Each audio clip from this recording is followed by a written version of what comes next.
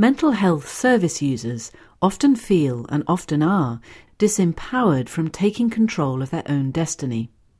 The video tracks on this album tell the story of people who have been confined to the psychiatric wing of a large northern hospital. Scripted and acted by mental health service users and survivors, A Quiet Night on Roundhay Wing presents an insider's perspective on the people and practices that have dominated and defined their lives, often over many years.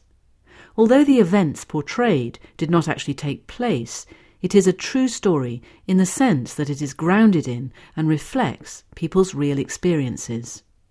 The audio tracks explore some of the issues raised by the drama and present perspectives on the album from Anne Mitchell, lecturer in mental health nursing at the Open University.